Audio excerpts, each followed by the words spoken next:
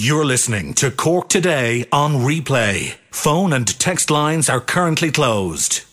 This is Cork Today. Cork Today with Patricia Messenger on C103. Cork's greatest hits, C103. And a very good morning to you. Hoping we find you all in super form after what was a beautiful weekend weather-wise. There's a lot of people in the building today with various red patches on their body. There's always a bit, isn't there, where you miss putting the sunscreen on. I have a stripe down the side of my neck that's quite red today. I don't know what it is, no matter how well you put on the sunscreen.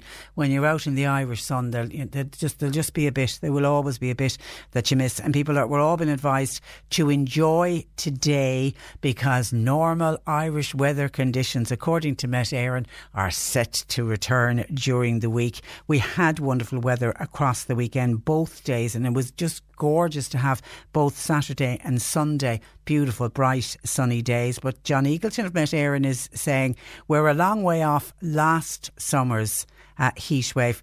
He says it was a typical Irish summer's weekend, but certainly, he said, it wasn't intense as it was last year, even though in some areas it peaked at 24 degrees. So for the rest of the week, what's happening? Well, temperatures will still be in the low 20s for the early half of this week.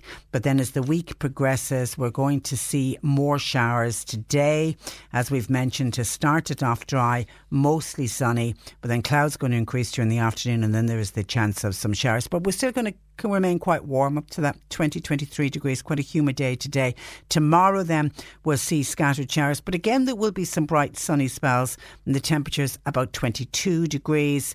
But then Wednesday we're told that the sun is going to be in rather short supply. Rain in the west is going to move eastwards, temperatures with it then starting to drop, 21 degrees on Wednesday.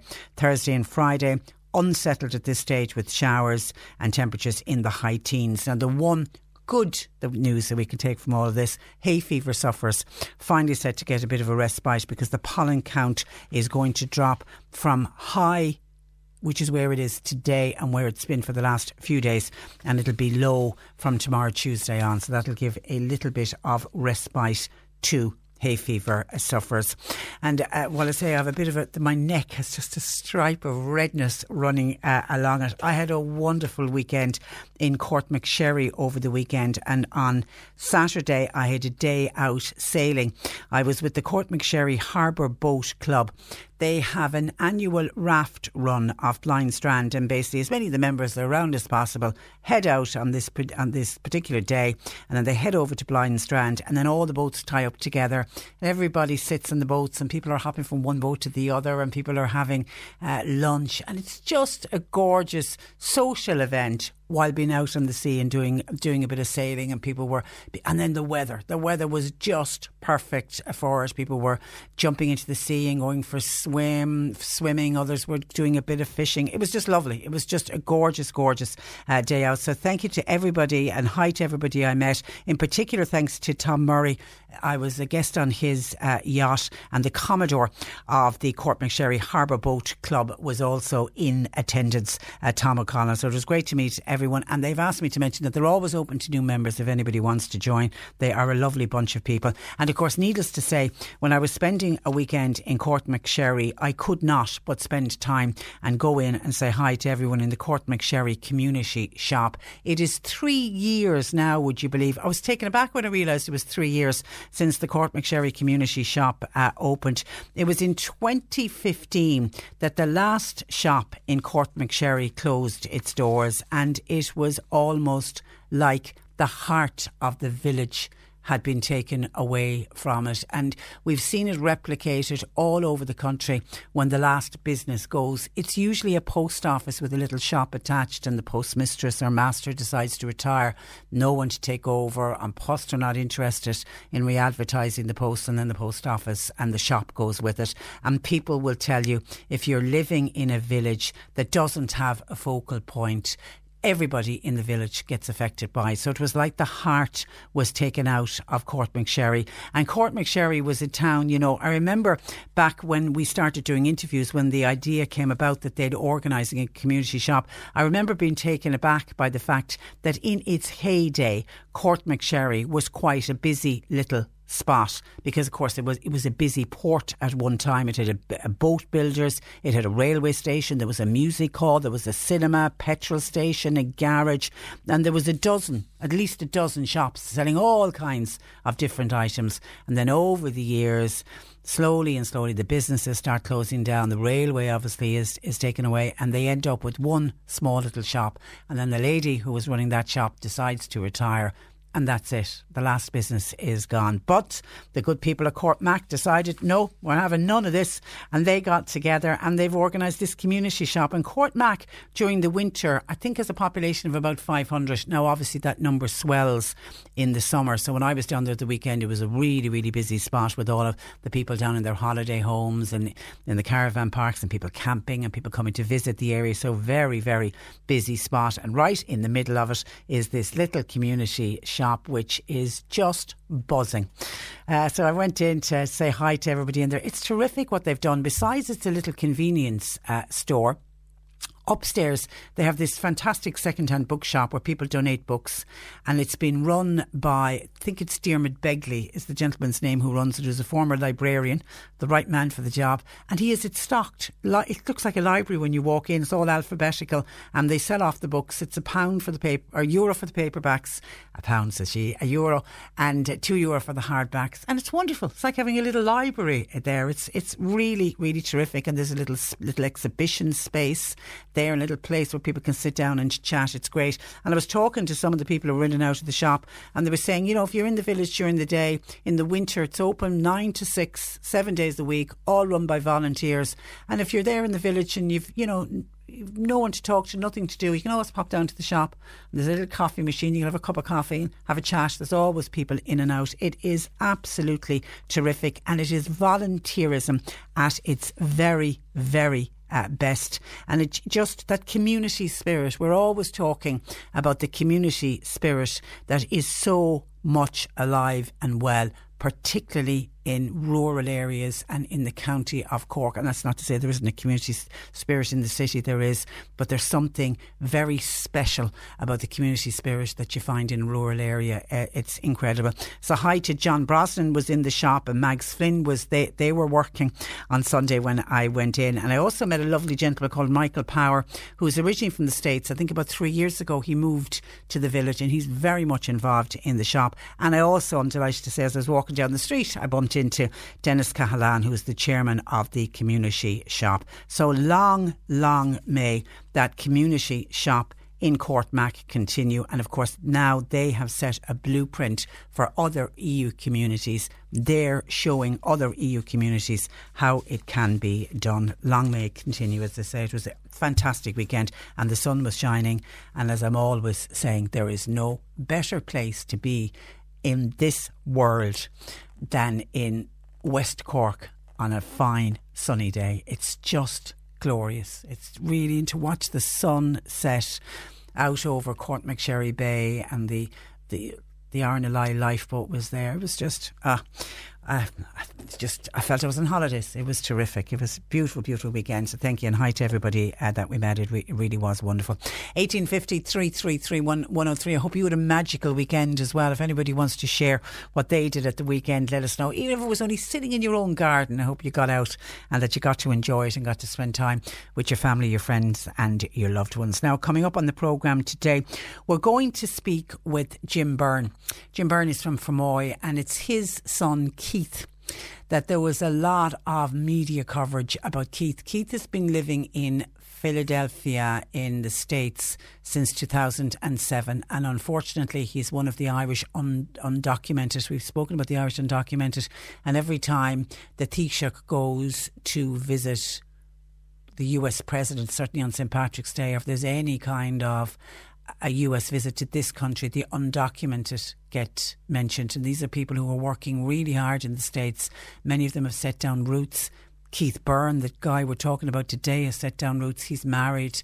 He's got young children. He's set up his own little business. He's bought his dream home. He wants a life in the States. He's been desperately trying to legalise his status. And it seems, you know, a silly mistake he made in his youth by getting caught with a small amount of marijuana. I think it was a joint he got caught with, and it looks like that is going to go against him, or has gone against him when he's tried to legalise his status. There's a big campaign at the moment, both here and in the States, and I think we need to keep attention on Keith Byrne, and that's why we're going to speak with his dad, Jim, and hopefully if there's enough media attention on the story, they might look favourably on Keith and on his story, and he might somehow be able to get his status legalised. So we'll talk with Keith's dad, Jim, after 12 o'clock today.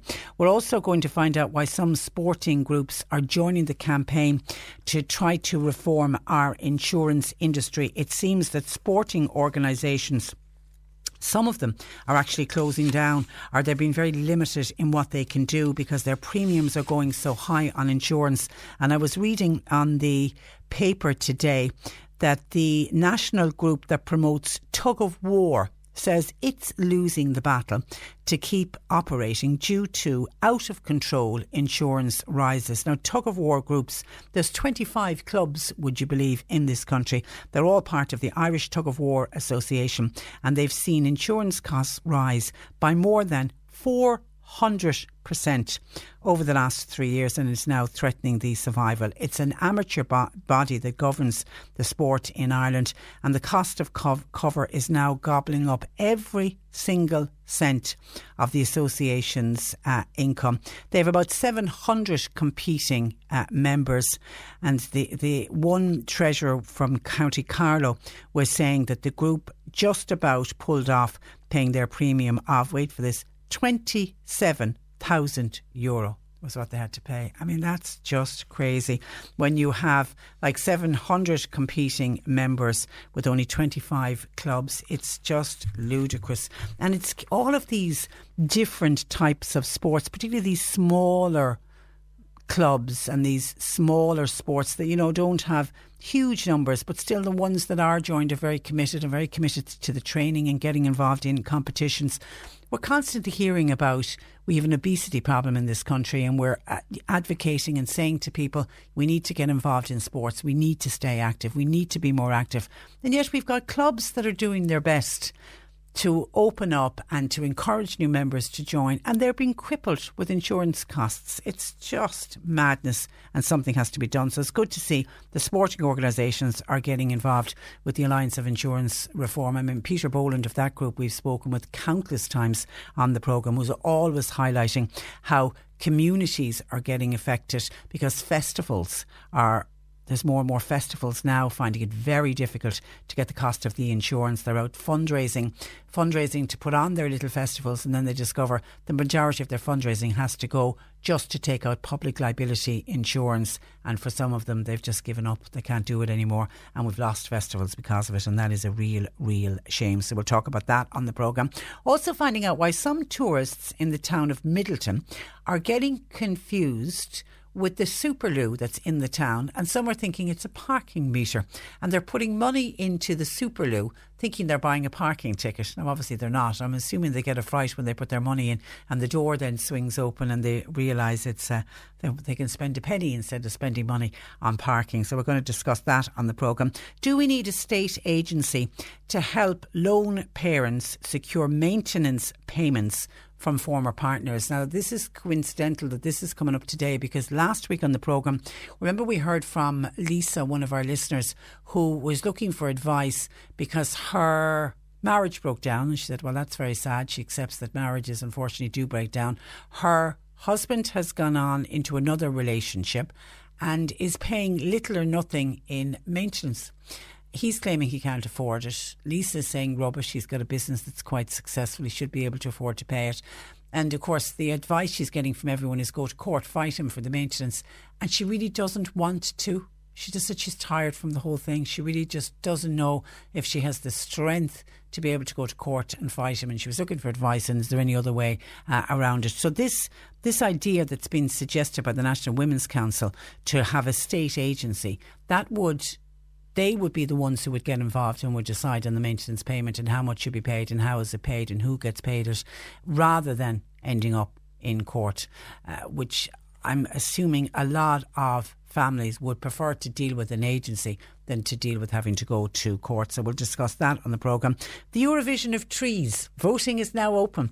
And we're going to encourage you to vote for your favourite tree. There's 5 trees have been selected nationwide in sort of the national contest, and then voting is open for a period of time, and then the tree with the most votes gets to represent Ireland in this European competition that we are just as a joke calling the Eurovision of trees. So we'll give you the details of how you can vote, and there's 5 trees have been selected. Just one is from Cork, and hand on heart, I looked at all of the 5 trees, and I'm not just saying it because it's from Cork, I think the Cork tree by far stands out as the best tree, and I think it's the tree that can give us the greatest chance of winning this competition. We'll hear more about that at about 11:45 today. And it is Monday, so Annalise Dressel will join us after 12:30. I can already see a question coming in for Annalise, so get your questions in please. 1850 333 103. Questions to Bernie. You can text or WhatsApp 0862 103 103. You're welcome along to the programme. Bernie's taking your calls at 1850 333 103. I'm just trying to read. There's a lot of WhatsApps coming in. So trying to update on the WhatsApps. That's why I got a bit distracted there. Apologies. Listener says, hi Trish, I love the fine weather as well, but I don't want to be a party pooper, but the rain really cannot come soon enough. I've had no water for the last 3 days as the spring has dried up. That's from somebody living in a rural part of West Cork. Yeah, God, my heart goes out to you. So while the rest of us are saying, oh, do you want any rain? Just think there are areas and parts of the country that very much need the rain. And a lot of people will say the gardens as well could do with a drop of rain. Hi Patricia, hope you had a nice weekend. It did indeed. Just a mention of the man that was killed in Dromahane yesterday evening. May he rest in peace. Thoughts and prayers are very much with his family indeed. And Gardaí actually are investigating that accident. It was a fatal collision involving a motorcycle. It happened at about 5 o'clock yesterday. The scene of the accident was Kilpadder South, Dromahane. It's understood that a motorbike left the road and struck a ditch, and then the alarm was raised by passing motorists, and sadly the motorcyclist, a man in his 40s, was pronounced dead at the scene a short time later. And Gardaí are now appealing for any witnesses. Anyone with any information is asked to contact Mallow Garda Station on 022 31450 022 31450. But thinking of that man's family, just on what was a glorious, beautiful summer's evening, you know, where most people were just enjoying the last rays of the sunshine and thinking, oh, you know, everything's good with the world. And then to get a knock on the door to say a loved one had been so tragically killed. So may that gentleman rest in peace. And thank you. There's no name on that WhatsApp to 0862 103 103. OK, we're going to take a break and we are back talking with sporting organisations and their campaign to try to reform our insurance industry. Cork Today on C103. Call Patricia with your comment. 1850 333 103. Now, Sport Ireland says opportunities to participate in sport and outdoor activities are being blocked. Why? The rising cost of insurance. Sports bodies are so concerned about the issue that they've joined the Alliance for Insurance Reform. Joining me from the Federation of Irish Sports is Mary O'Connor, who is their CEO. Good morning to you, Mary. Good morning, how are you? I'm very well. I suppose firstly explain who the Federation of Irish Sports, who you are and who you represent. The Federation of Irish Sport are an advocacy body, and we would represent over 106 sporting organisations in the country. We would have national governing bodies of sport or members of us, such as Athletics Ireland, Swim Ireland, the GAA, the IRFU, and we have 26 local sports partnerships who are based all over the country who are members of us as well. So we represent about 14,000 sporting clubs in the country, so it's quite a significant number. Absolutely. So you conducted a recent survey specifically looking at insurance costs. Tell us what you discovered. The survey was conducted out of a number of phone calls I would have received as CEO of the Federation with concerns over organisations being able to actually run their activities. And when we conducted the survey, the response was enormous. Sometimes you do surveys and you mightn't get the number of responses as you'd like, and they were very forthcoming with the information as well. And unfortunately, some organisations, it's impacting on their ability to run activities, to run competitions. It's also impacting on them to actually grow their sport as well, because some of their budget is now being put towards the paying of increased insurance costs. We had one member whose insurance has gone up 108% in the last 5 years, and that is scary. Sport is obviously a physical activity, and in some instances we have high risk sports, but some of the sports, they've had increases in their premiums, and there has been no claim against their sport at all in the last 5 years. So that's the worrying trend, and we felt it was our responsibility to join with the Alliance for Insurance Reform, who are doing such great work, to show that sport in Ireland is of immense value, and this is having an impact on it. Yeah, and I mentioned just a couple of minutes ago when I teed up that you were coming on the programme, that I was reading in the papers today that the tug of war groups, and I mean there isn't a lot of clubs, there's about 25 clubs in the country with 700 competing members, but it's a sport, and these guys and gals take it very seriously, and they do all the training, and it's keeping them fit, and their premium went up to 27,000. They were saying all of their cash, all of their income from the year basically went to paying an insurance premium. Yeah, I mean, just on the point you make, I mean, I would always say that it might be only one sport to you and me, but that particular audience, it's the only sport. And absolutely. That's the beauty of sport. Yeah. And I'm aware of the tug of war story, and my concern is that last year the Federation of Irish Sport advocated to get sport an increase, because there hadn't been an increase in funding to sport in 10 years. And my concern now is that people are getting the increase, and for some organisations, unfortunately, that's going to pay increased insurance premiums, and that's not what the funding is for. It's about growing their sport, giving people the opportunity to participate. So it is a worry. We believe that the government are well aware now of the seriousness of this. We want the Book of Quantum looked at. We also want the Garda Fraud Unit established. But I think, as the sporting bodies, we're kind of unified in that we have the opportunity to really add to societal value in Ireland through volunteerism and so on. And worryingly, I had an organisation on to me last week wanting to know, could you insure for litigation against volunteers? And that's another worry, and it's something that concerns us. And I suppose, look, some of the volunteers themselves would sue. Yes, that volunteers would be sued for their role. Oh no! Oh my goodness! Yes. Yeah, and that's another arm of the law, as the man says. But as an organisation, the Federation are committed to representing our members, and we will be advocating hard to government and with the Alliance for Insurance Reform to ensure that this matter is looked at. The value of sport goes beyond the economic value. It's the value in the rural areas and so on, where there's an awful lot of, I suppose, services being taken away now. Local post offices being closed down, and it is the local sports club, whatever local sports club, is what keeps a lot of the rural areas going as well, and they must be supported. And we must keep on to this now and make sure that it doesn't go quiet over the summer, that we'll be actively releasing case studies from our members, telling their stories and the impact it's having on them. Do clubs, Mary, live in fear that somebody will put in a claim against them? I think absolutely they do, and I think, to be fair to our volunteers, there's over 450,000 volunteers in the country in Ireland, and in a recent survey by Sport Ireland, those 450,000 volunteers do on average 3.5 hours of volunteering a week. So, I mean, if you ask the government to pay the minimum wage to those volunteers, we'd be broke again. So I think, that's why it's so important. And that fear is there, absolutely is there. And in some of the bigger organisations, they can absorb the insurance premium cost by maybe creating more revenue through gate receipts or from commercial sponsorship. But some of the smaller and niche and emerging organisations, they don't have that luxury. And also look at the fantastic work that the local sports partnerships do in this country, and they run activities, initiatives and programmes, and they must be supported, and things like park runs and so on. They should not be stopped just because of insurance. That's just not right, and it's not the way Irish society has their view towards sport. Sport is for everybody, physical activity is for everybody, and we must try to ensure that is maintained. Right, and we have a rising obesity problem in this country. We need people to become active by getting involved in whatever it is in their local clubs.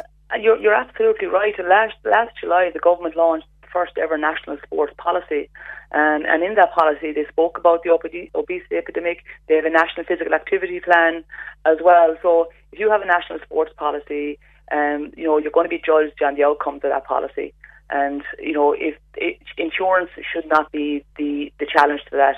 We need to change people's attitudes towards physical activity, but the cost of insurance should not be the prohibitor of running more events, running more initiatives, running more competitions.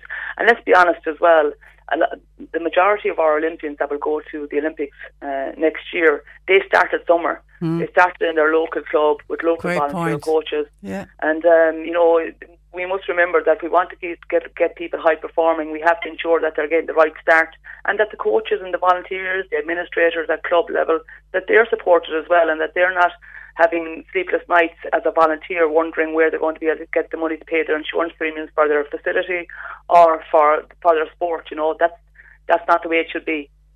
So, Mary, what's your message to the government? What can they be doing now and other on holidays for the summer, but when they come back from their Dáil recess, what can they do to turn this situation around? As part of the Alliance for Insurance Reform, we've been asking the government to look at the Book of Quantum and also to look at setting up a Garda fraud unit. I think they're two huge things that could make a difference for sport in Ireland, but for everybody who has to obviously have insurance in the country. I think they'll be really, really big. And, the Book of Quantum being reviewed in terms of, what I mean by that is in terms of what's payouts for when there is claims being made. Unfortunately, there's a high payout claim here in Ireland, but the claims, the high payout, what I mean by that is that there's a large amount of money being paid in comparison to our European neighbours. That needs to be looked at. I think also the establishment of a Garda fraud unit would also assist the regulation of making sure that anybody who is claiming is the genuine claim. Okay, well said, Mary. Thank you for that, and thanks for joining us on the programme this morning. Thank you. Good morning to you. That is Mary O'Connor, and Mary is CEO of the Federation of Irish Sport. That would really, really worry me if we saw sport organisations deciding that's it, we've had enough, can't do it anymore. We just cannot come up with the money for insurance premiums.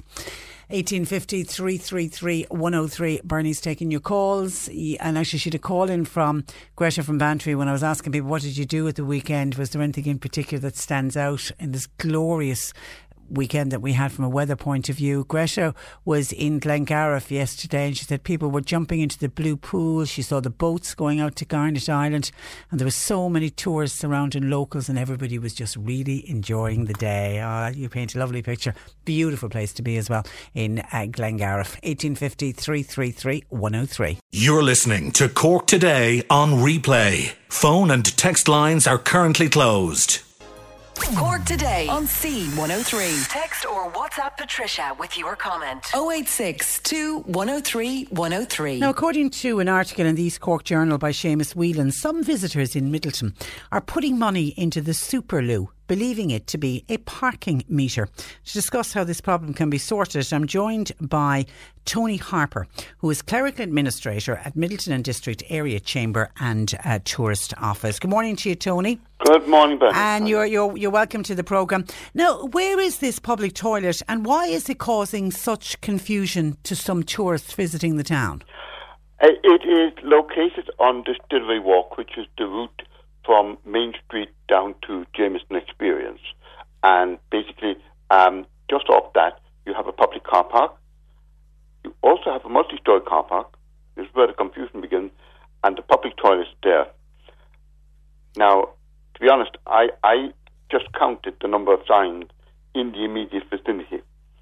There are 5 parking signs there. All the same colour, blue with the white P. And then you also have only one sign indicating payment. Okay, and this is where it gets confusing for people who don't live in the Midleton area and for tourists visiting. Yeah, that's it. Parking on the street is free.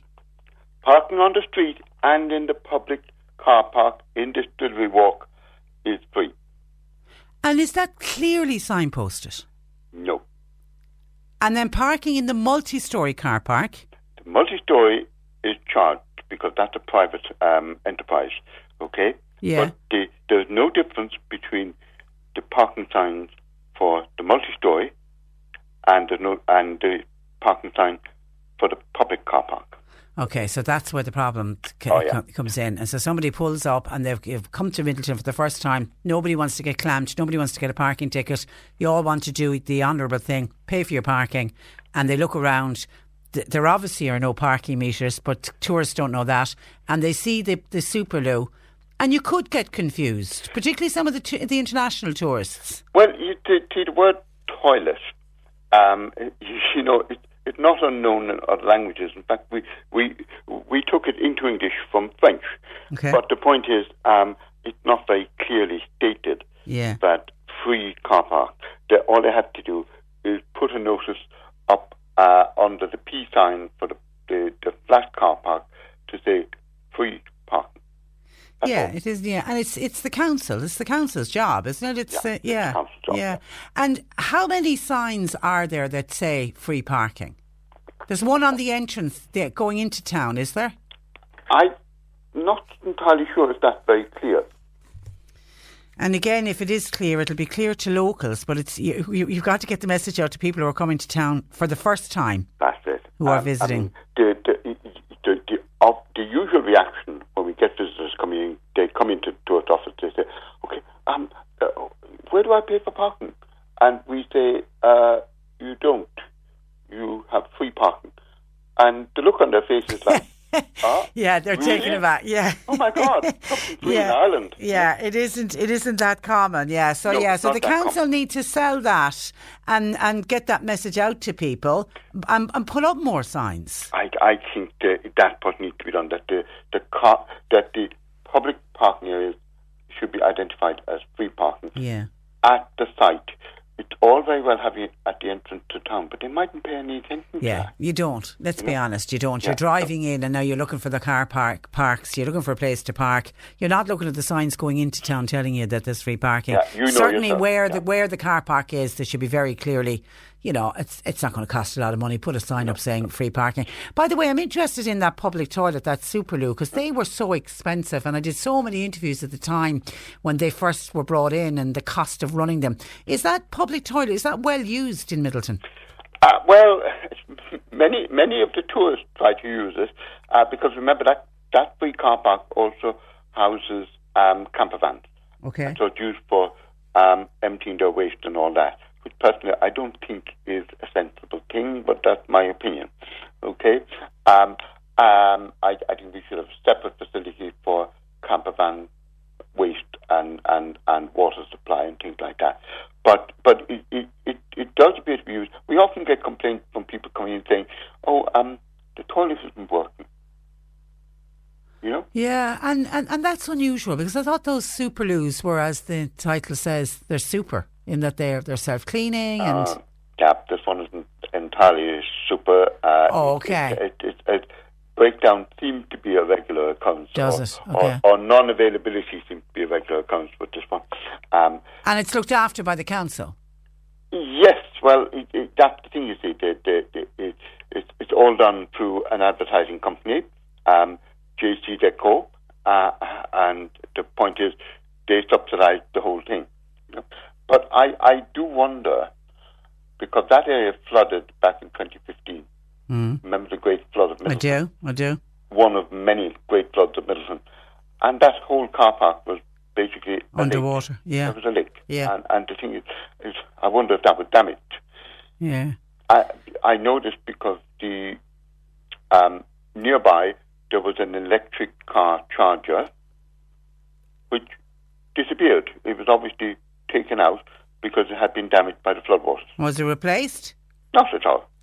And have you an electric charging point in Midleton? Well, there's one up at Hurley Super Value, But the problem is, the one that we had was a fast charger, and that's the one that people are looking for. And they're the ones people really need. And they're thin on the ground. If you can get one of those, it's a big plus for tourists coming to your area if you have one of the fast chargers. Oh, it is. It is. Talking to tourists, Tony, are there many around? Are you seeing a lot? The numbers are down on last year. Okay. Overall. We count them on the basis of those who come through the tourist office door. Yeah. And so even somebody coming in asking about parking or where to pay or where the toilets are. Still, that's a number. Still a tourist. That's the number, right? Yeah. And so the numbers are down by several hundred from last year. But still early. Do you expect it to pick up? We are hoping it'll pick up. I thought that the heat wave in Europe would drive them all over here. Yeah. In fact, I really do think Fort Ireland is missing a great trick there. If temperatures in Europe are going to continue rising every summer, they should advertise Ireland as the coolest place to come for your summer vacation. Yeah, good point. Good point. And I had a German here into the tourist office there, not last Monday, but the Monday before, and he was here with his camper van, and he came here to escape the heat in Germany. Yeah, you will often hear that. You will often hear that. He said the weather here is so civilised. Oh, all right. Listen, in the meantime, we'll get on to the council and see have there any plans to put up free parking signs in the town. And in the meantime, Tony, pleasure talking to you. Yeah, all the best, right? Thanks for joining us. Bye-bye. Tony Harper there from the Middleton and District Area Chamber, and he is with the tourist office in Middleton. 1850 333 103. Bernie taking your calls. Text WhatsApp 0862 103 103. In the next hour, we'll be finding out, do we need a state agency to help parents secure maintenance from former partners? And we also will give you details of the Eurovision of trees. And I can see some texts coming in about antisocial behaviour in some estates in Fermoy. We'll discuss that and more in the next hour. So listen, says, hi Patricia, I'm wondering if anyone out there would have a copy of a book. It is the book Briar of Life by A.J.S. Brady. Would anyone have a copy willing to sell it to me? I'll leave you my phone number in case anyone contacts you. So does anybody have a copy for sale of Briar of Life by A.J.S. Brady? Give us a call if you have a copy and we'll put you in contact with the person who is looking to buy it. And could you please play a request for Ryan Murphy from Bandon and Bandon Karate Club? Ryan is off to the Karate World Championships in the Czech Republic on Wednesday. Best of luck to Ryan and the rest of the Irish international karate team. And that comes in from Ryan's family and friends in Bandon. Best of luck, Ryan.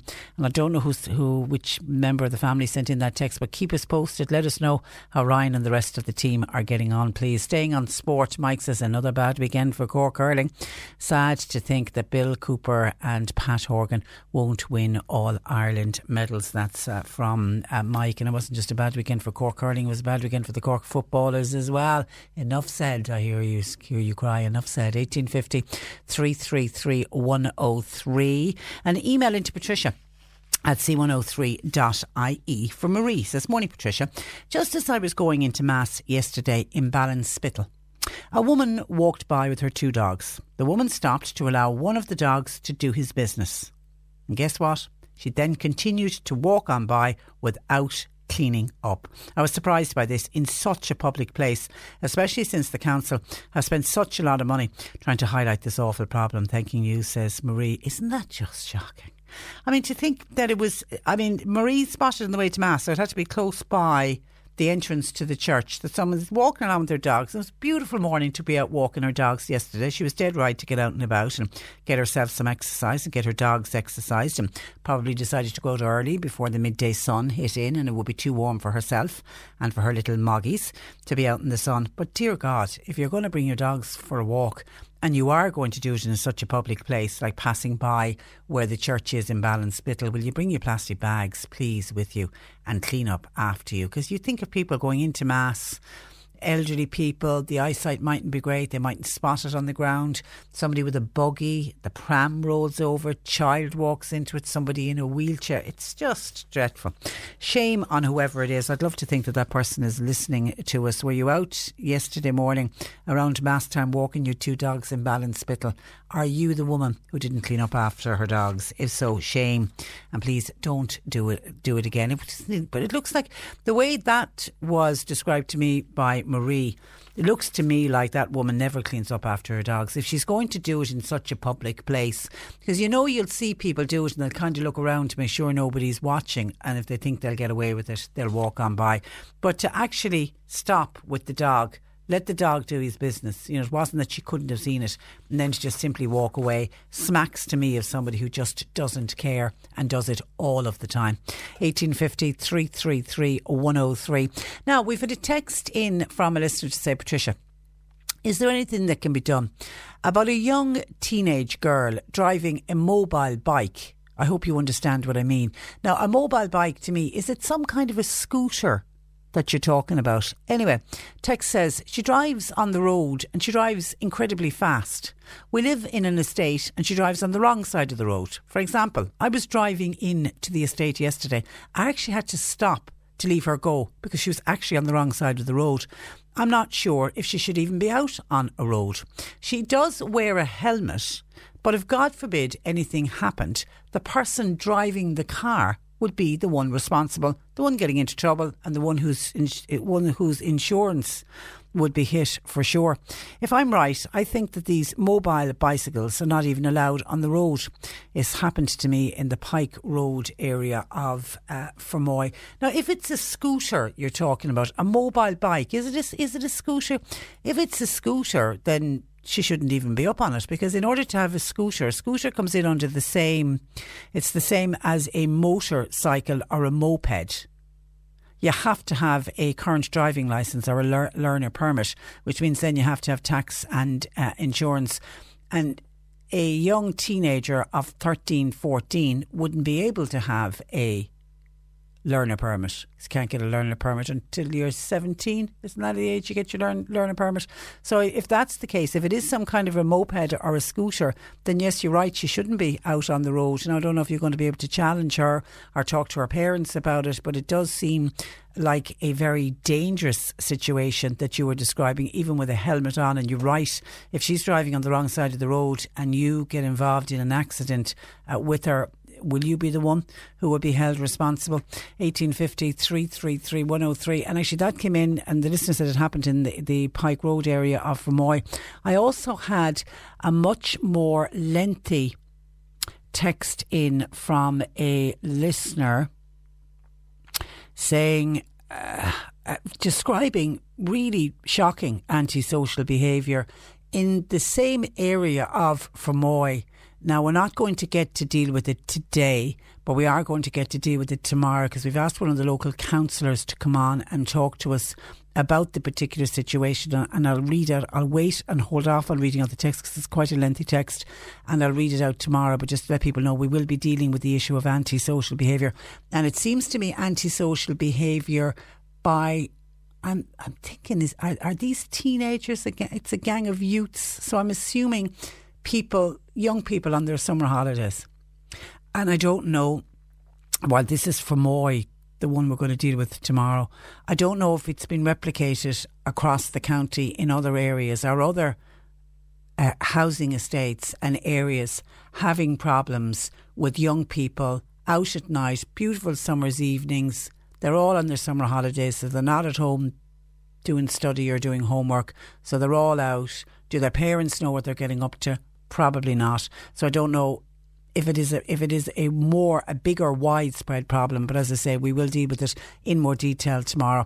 But in the meantime, if anybody can offer advice to that listener on the mobile bike, I'm thinking a scooter or a moped, and a young teenage girl driving around very, very fast on the road. If anybody has advice as to what or how that can be dealt with, 1850 333 103, because I would fear for somebody hitting that young girl, firstly they're getting involved in an accident and the young girl could be injured, but also failing that, even if it was only a minor injury, it's the insurance premiums I would worry about for the driver of the car. And actually that brings me nicely, it's in the papers today that there's been a 7% drop in car insurance for most motorists last year. Have you noticed that your premium went down? Now, if you're a young driver or you're a returning immigrant, or you have any kind of a claims history, then you can forget it. You have seen huge increases in your insurance premiums. But while the all-round decrease for the second year in a row is good news for many, there are these certain groups that have been hit with substantial bills. Conor Faulkner of the AA is talking about it. He said for the second successive year, the Central Statistics Office findings in relation to insurance show a significant year-on-year drop. While that's a positive development, he says we're still a long, long way away from truly fixing many of the issues in our insurance system which contribute to the price rises. And we've been seeing our car insurance premiums rise since 2015. He said it's true that some progress has been made in that space, but with each passing month, he says it begins to feel more and more that the government have moved their attention onto other matters. Going to be talking about Brexit, and that the motorists are simply being forced to now once again get used to high insurance prices. He said it's particularly true for anyone who has what he describes as a non-standard driving history, whether it's the case of you're a young driver or you're a returning immigrant. You're seeing massive insurance bills, particularly in year one of driving in Ireland, and it's one of the most common complaints we hear from returning immigrants. We could have had somebody living abroad in the States for many, many years, or in Australia or anywhere across Europe. They might have been driving for years on a full licence, never had an accident.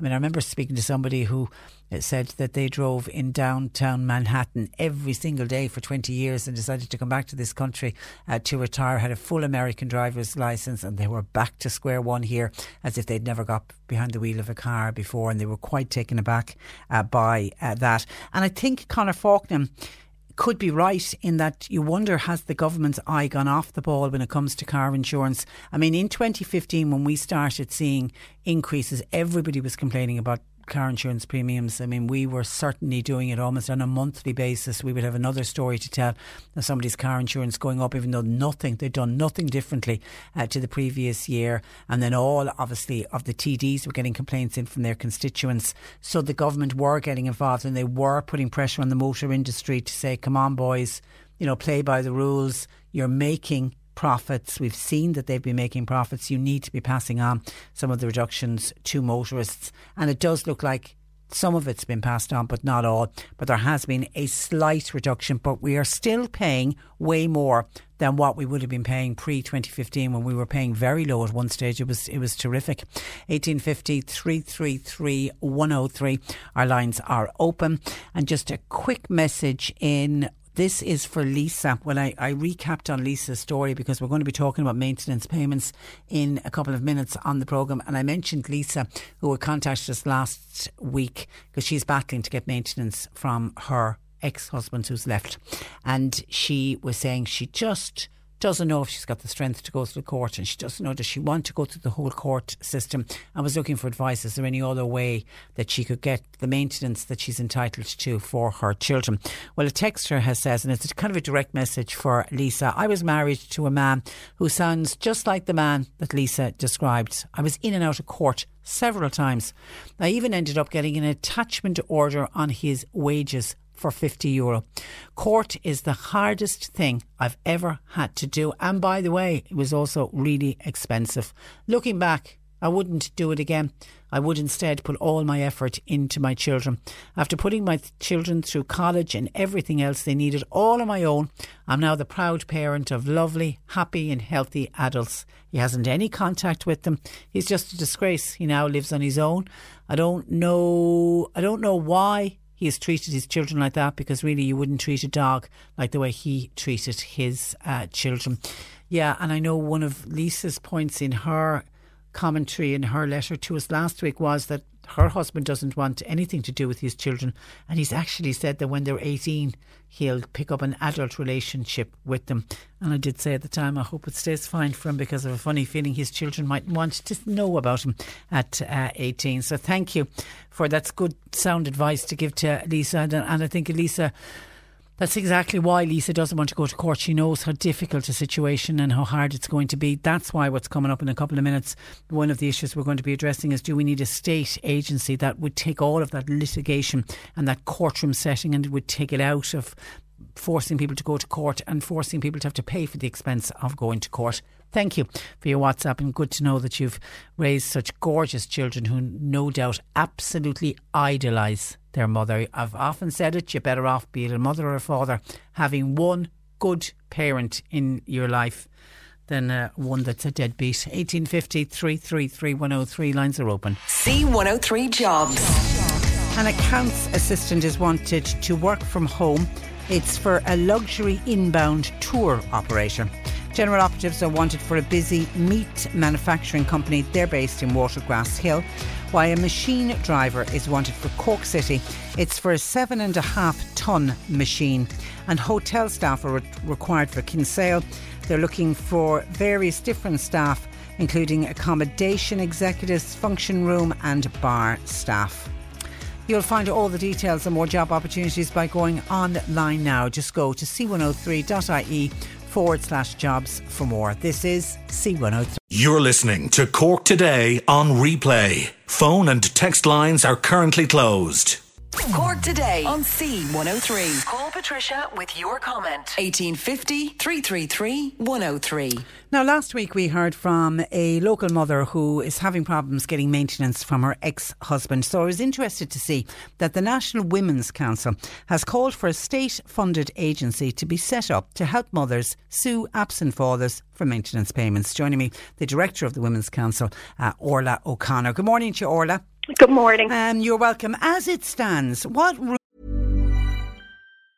A lot can happen in 3 years, like a chatbot may be your new best friend. But what won't change? Needing health insurance. United Healthcare Tri-Term Medical Plans, underwritten by Golden Rule Insurance Company, offer flexible, budget-friendly coverage that lasts nearly 3 years in some states. Learn more at uh1.com. It's that time of the year. Your vacation is coming up. You can already hear the beach waves, feel the warm breeze, relax, and think about work. You really, really want it all to work out while you're away. Monday.com gives you and the team that peace of mind. When all work is on one platform and everyone's in sync, things just flow. Wherever you are, tap the banner to go to Monday.com. Ryan Reynolds here from Mint Mobile. With the price of just about everything going up during inflation, we thought we'd bring our prices down. So to help us, we brought in a reverse auctioneer, which is apparently a thing. Mint Mobile Unlimited Premium Wireless. How to get 30, 30, bit to get 30, bit to get 20, 20, 20, bit to get 20, 20, bit to get 15, 15, 15, 15, just $15 a month? Sold! Give it a try at mintmobile.com/switch. $45 up front for 3 months plus taxes and fees. Promo rate for new customers for limited time. Unlimited more than 40 gigabytes per month. Slows full terms at mintmobile.com. Does a woman have to go to get in order to secure maintenance? Well, you know, the situation that we have right now is that for many families, they are going to court, they are getting maintenance orders, and then the difficulty is that when those maintenance orders aren't continued, that are sometimes aren't even started, then they have to keep going back to court. And I think the thing is that what we're recommending is that there is a statutory child maintenance service or agency. And the reason we're doing that is that we want to, first of all, take it out of the court system, because the court system in itself, it's a really anxious and a stressful experience for both parents. And the idea behind a child maintenance service is so it would remove it from that. And also as well, I mean, this isn't all about, you know, like you said at the start, around, you know, going after parents. I mean, really what this is about in the first instance, it can act as a real support for advice and information in terms of coming to an agreement on maintenance. So that would be, for example, where both parents know that they're going to be paying maintenance and they want to come to an agreement in terms of how much and how should it work. So the agency, and this is how it would work in other countries, for example in the UK, can give them support and advice on that. And then when an agreement can't be reached, the agency can sort of act as a mediator almost, and can calculate an appropriate amount that should be made by the parents. And then in the third instance, and that's where you get into the, I suppose, more difficult circumstances, is that where a parent refuses to engage and doesn't provide maintenance, that the agency could determine the amount and also have the authority to collect that payment and give it to the parent who's directly from parent. Wages, for example. It could be directly from wages. It could be directly from social welfare. Yeah. Do many lone parents not receive any maintenance from former partners? I mean, is it common? Well, the thing is, there isn't official data on it. What we have seen, and today there is a new survey out by one of the lone parent organisations, One Family. There's been a previous survey by another one, Spark, and they're saying that about half of lone parents are not receiving maintenance, and that all of the parents are having to, resort to repeatedly going to courts. So there isn't official data because our data in terms of the family court system is very poor in Ireland. But we certainly know from our members in the National Women's Council and from lone parents, telling us this, that they're constantly having to go back to court, and that's really difficult. And I think as well, the context of this is really important. Lone parents are families who are most risk of poverty in Ireland. And the statistics are there to back that up. They are, absolutely. I mean, the most recent CSO statistics show that 84% of lone parents were unable to meet unexpected expenses. They have consistently featured over the past number of years in those families who are at highest risk of poverty. And we also know now from our homeless figures that lone parents, again, are featuring really high in terms of parents who are in emergency accommodation. So there is a whole cycle of poverty here for lone parents, and child maintenance could make a real difference in terms of alleviating the poverty of lone parents. Yeah, and it's get them to get them out of court. And when I mentioned you were coming on the programme, we had one of our listeners who has been through the situation. Now, luckily, she's at the other end. Her children are grown up and they're healthy and happy, thank God. But she described court at the time that it was the hardest thing she ever had to do. And she also said it was really expensive. She had to keep bringing her partner back into court. There is an expense attached to it as well. Well, absolutely. Yeah, and I mean, where parents, where they're not entitled to, any support, any free legal aid in relation to this, it is extremely expensive to have to keep going back to court, and particularly when you have so little resources. And it's also, I think one of the things the parents would say to us, it's the huge stress involved with having to go into court. And one of the things as well that I think is important in relation to the setting up of a child maintenance agency is that in cases, for example, of where there is domestic violence, that the agency can so it's an automatic piece that the agency would determine the amount and would also organise the mechanism for collection and for giving it to the parent, so that you're removing the contact that has to happen in relation to that. And I think that's really key in this. Because at the moment, if there was domestic abuse and that was the reason the marriage broke down, the parent could still have to face off against the other parent. Absolutely. Wow. Yeah, because I mean that is one of the real risk factors for women, because then they're having to have contact with the person who has perpetrated the abuse and the violence in many cases. I mean, we know that at least 1 in 4 women will experience domestic violence in Ireland. You can also see, Orla, why some women wouldn't be bothered going anywhere near him for the maintenance. Well, yeah, and I mean I think that could be probably behind some of the stats in terms of from the surveys that the lone parent organisations have done, where they're saying, half lone parents don't receive maintenance, and I think you're right. I think the whole stress that goes behind all of this is, they're making a decision. Well, is it worthwhile? And yet they're losing a significant amount of money, and they're also I also think it's important to think of the impact that has then on the child and the relationship with the child, because having a mother, and it's in the majority of cases we're talking about mothers in terms of lone parent families, but having a mother who's under severe stress has an impact in terms of how on the relationship with the child. So there's huge impacts here, and we should be doing as much as we can to support lone parent families, and that's why the Women's Council is recommending this in the pre-budget submission. Also, just to say, this has been recommended by the Joint Oireachtas Committee in the Dáil in 2017. So, and it was also recommended by the UN Committee on Human Rights on Women's Rights. In relation to their report in Ireland. So it isn't a new idea. No, absolutely not. It's not a new idea at all. And has any government ever looked at it? Well, they've looked at it through the Joint Oireachtas Committee, but there hasn't been steps to take it on board, and that's why we're really prioritising it, and particularly because of the situation of lone parent families in Ireland today with regard to poverty. As you mentioned, it is part of your pre-budget submission. I was also interested to see in your pre-budget submission you're calling for free contraception. Why do you believe that's so important? Yeah, we think that's that is really important in terms of women being able to access contraception. And it is one of the recommendations that was brought forward prior to the referendum to repeal the Eighth Amendment.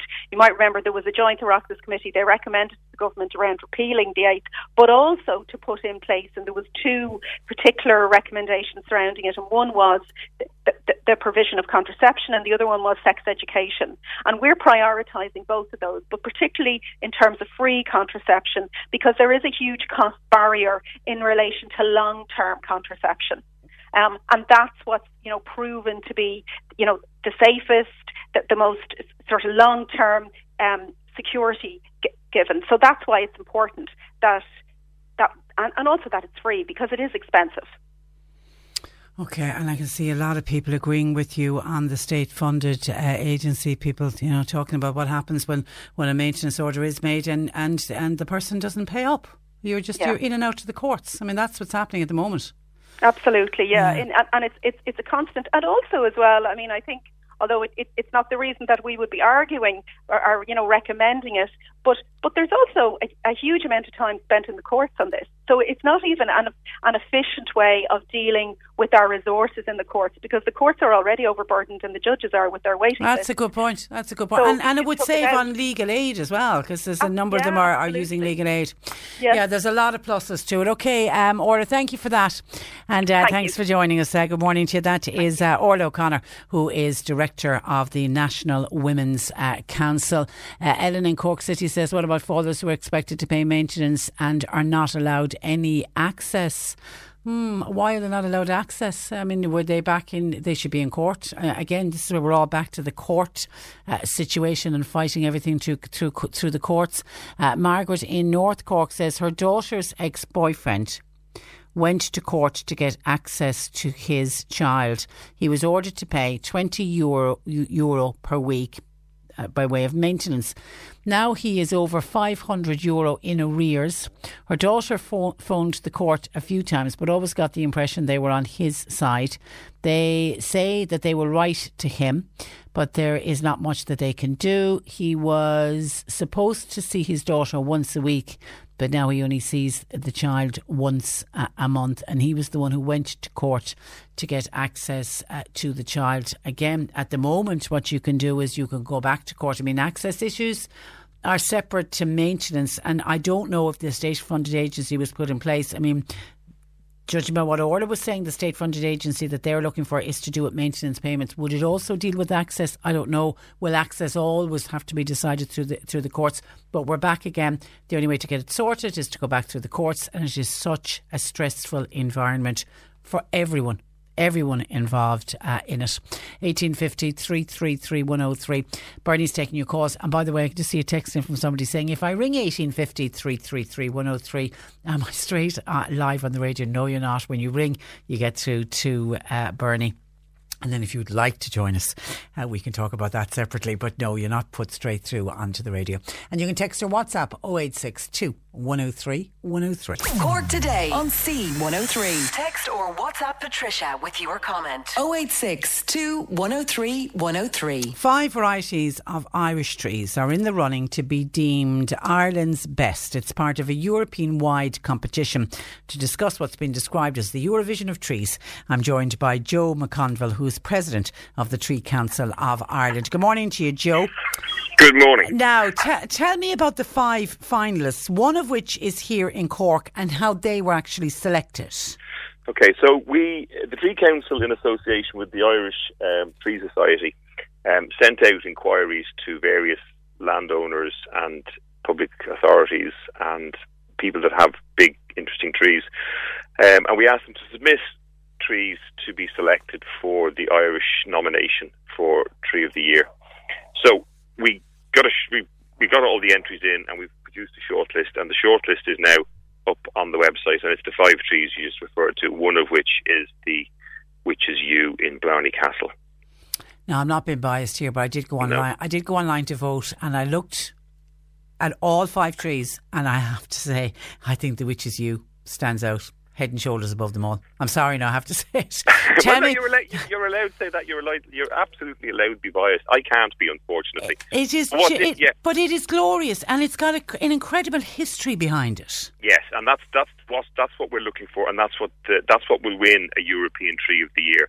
It doesn't have to be the biggest or the boldest. It has to have a really good backstory, and people have to engage with it. That's what we want. We want people to engage with the trees, so that they can identify, and that the tree in their locality, obviously Ireland being the locality we're talking about at the moment, has an interest. And then when it goes on to Europe, it can compete with other interesting trees from across Europe.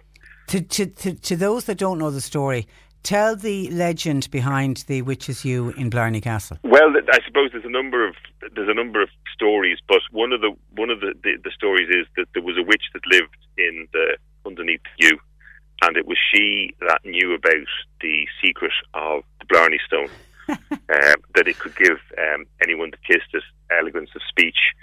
So she imparted that knowledge, and other legends then say that there's still a witch living there, and that if you're in the gardens very early in the morning, that you might just see the embers of the dying fire in her kitchen underneath the yew. She's a good witch, though. Well, yeah, I mean, I think all witches are good. Yeah, witches, yeah. She's only the Disney witches that are bad. But it is just a gorge. It's just a beautiful tree. It really is a beautiful tree. Tell me about the other. Let's be fair in the interest of balance. Let's be fair. Tell me about the other four. The other four, then, we have the Mighty Oak at the Battle of the Boyne site, which appeared in a painting, a contemporary painting done at the time of the battle. So we know the tree was there during that great battle. So that's a very old tree. We have a huge sycamore in Arbour Hill, which predates the burial of the signatories that were buried there at the back of the Arbour prison near Collins Barracks in Dublin. So that I mean, if trees could talk, they could tell all the stories from Irish history.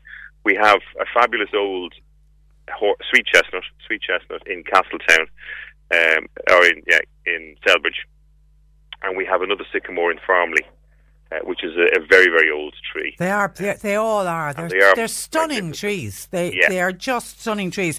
So the public can vote now, isn't it? That's open. Now. We're going to have voting for the next month. They just go on to treeoftheyear.ie, and as you said, you've been on. It's a very simple website to follow. You just click on the trees, the picture of the trees. It gives information about the tree, and then you just click on vote. And you can only vote once. It isn't one of these ones that you can keep voting for. It is, but what is good, when we select our trees to represent Ireland in the European competition, we can vote for Ireland. It's not like the Eurovision where we can't. We can vote for the Irish tree. When does the Irish winner get announced? We'll announce the Irish winner in around September sometime, and then that'll go forward to Europe and the European competition. So what we're doing is we're preparing the Irish tree for the 2020 European competition, and the voting for that will open sometime in and around, I think it's January or February. But if anybody watches our website, treecouncil.ie, we'll be putting up information, and if people submit their email addresses with the vote, we'll email them back when the European competition is open, so they can vote again. Great, and we'll keep listeners updated as well. Have we entered this competition before, Ireland? We have in the past, but we haven't engaged with this competition for the last number of years because we didn't have it. It needs somebody to do all this organisation and promote it. So this year, the Tree Council of Ireland took on the role in association with the Irish Tree Society. So we've been out of the competition for a number of years. So this is our comeback. So we need to get behind. So we haven't won then. We haven't like we do in the Eurovision. We don't have a record like that. Okay. We don't have a record like that. And give us an example of who won last year. Last year it was a flowering almond from, and I believe it was Hungary that won. Okay. So have we a chance? Do you think? Okay, yes, we do. Yeah. We've got some very, very good trees in that mix, and I won't be biased, but you can be.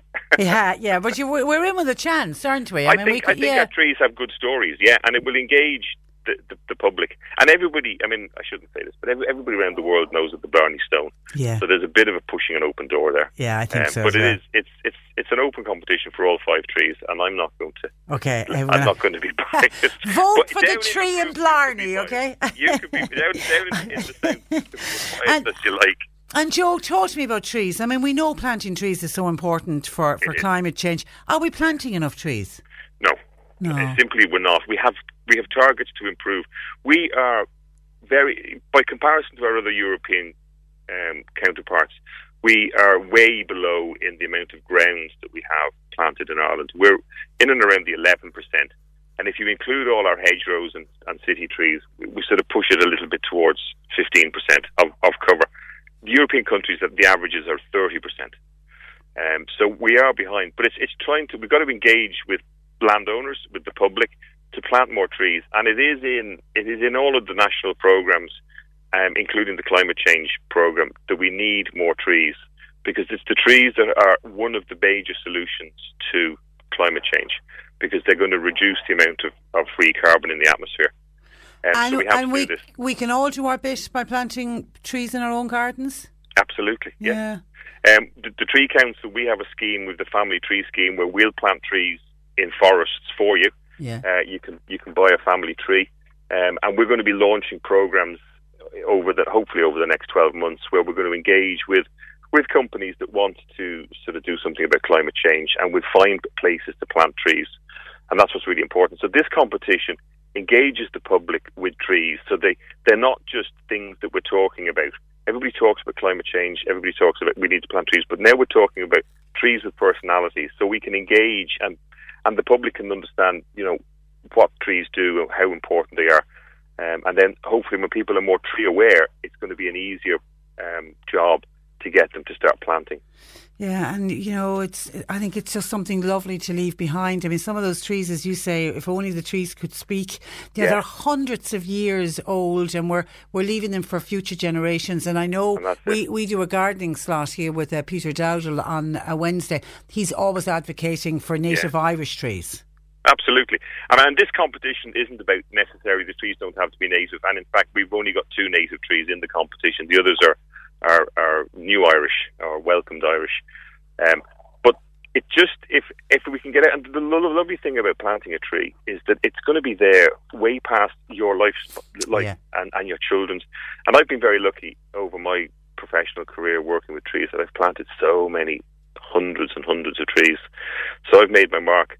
And one of the nicest things I did when I look at now, when you have Google Maps, and where I can see areas that I've transformed from being open, plain grassland to woodland, that it comes up. The trees are that big now that they actually come up on satellite. How fab! So if you get out and plant one tree, you're contributing to that. And one of the suggestions that I always give to people, particularly if you're going to be a godparent to a child, give a tree, plant a christening tree that child will grow up with. Yeah, I have a garden full of them. Have you? It's great. It's a lovely. For all my nephews and nieces. It's a gorgeous idea. Great idea. And if you've got a small garden, you don't have to go out and buy a big oak that's going to live for 600 years. You can buy a small tree like a mountain ash, the rowan, or there's so many other trees, suitable little garden trees that you'll enjoy and will live long and prosper. Okay, tell people how they can vote, Joe. So all they need to do is to get onto the website treeoftheyear.ie. So tree of the year is all one word, .ie. It'll pop up. It's a real simple website. You'll see the photographs. You select the tree that you're interested in, read a bit about it, and then go scroll down, and it says you just press the vote button. Okay, and you just have one vote, so you just one do vote. it once. Yeah, because they're connected. Yeah, it's connected back to your. I don't understand the technology of this, but it's connected back to your email address. Yeah. From where you voted. And you're voting for which is you, Blarney, Castle, Cork. That's my suggestion. All right, okay, Joe. Listen, the best of luck with it. It's a terrific competition, and we'll keep in contact, and no doubt we'll talk again. Take care. Yeah, come back to us when we select the winner. We absolutely will. We'll come back to celebrate Cork's win, because it's the only All Ireland we're going to win this year. Well, there you go. Fabulous. Thanks for that. Bye. That is Joe McConville, who is president of the Tree Council of Ireland. Get on there and vote and learn all about trees. And it's just well done to Blarney Castle. It is the most stunning tree. Actually, when I was looking at it, and I was only looking at the pictures online, and I saw photographs of it in the paper, it made me want to go to Blarney Castle to actually to see this tree because it's quite spectacular. So saying, I'm not being biased. The other trees are gorgeous. The other ones that are in at the sycamore in Farmlee looks gorgeous, and there's a sycamore in Arbour Hill that looks lovely, and then the chestnut that's in the Castletown estate in Kildare, and then there's an oak in Boyne in Meath. They're lovely trees, but the witch's yew just stands out. It's absolutely stunning. 1850 333 103. It's the tree of the year.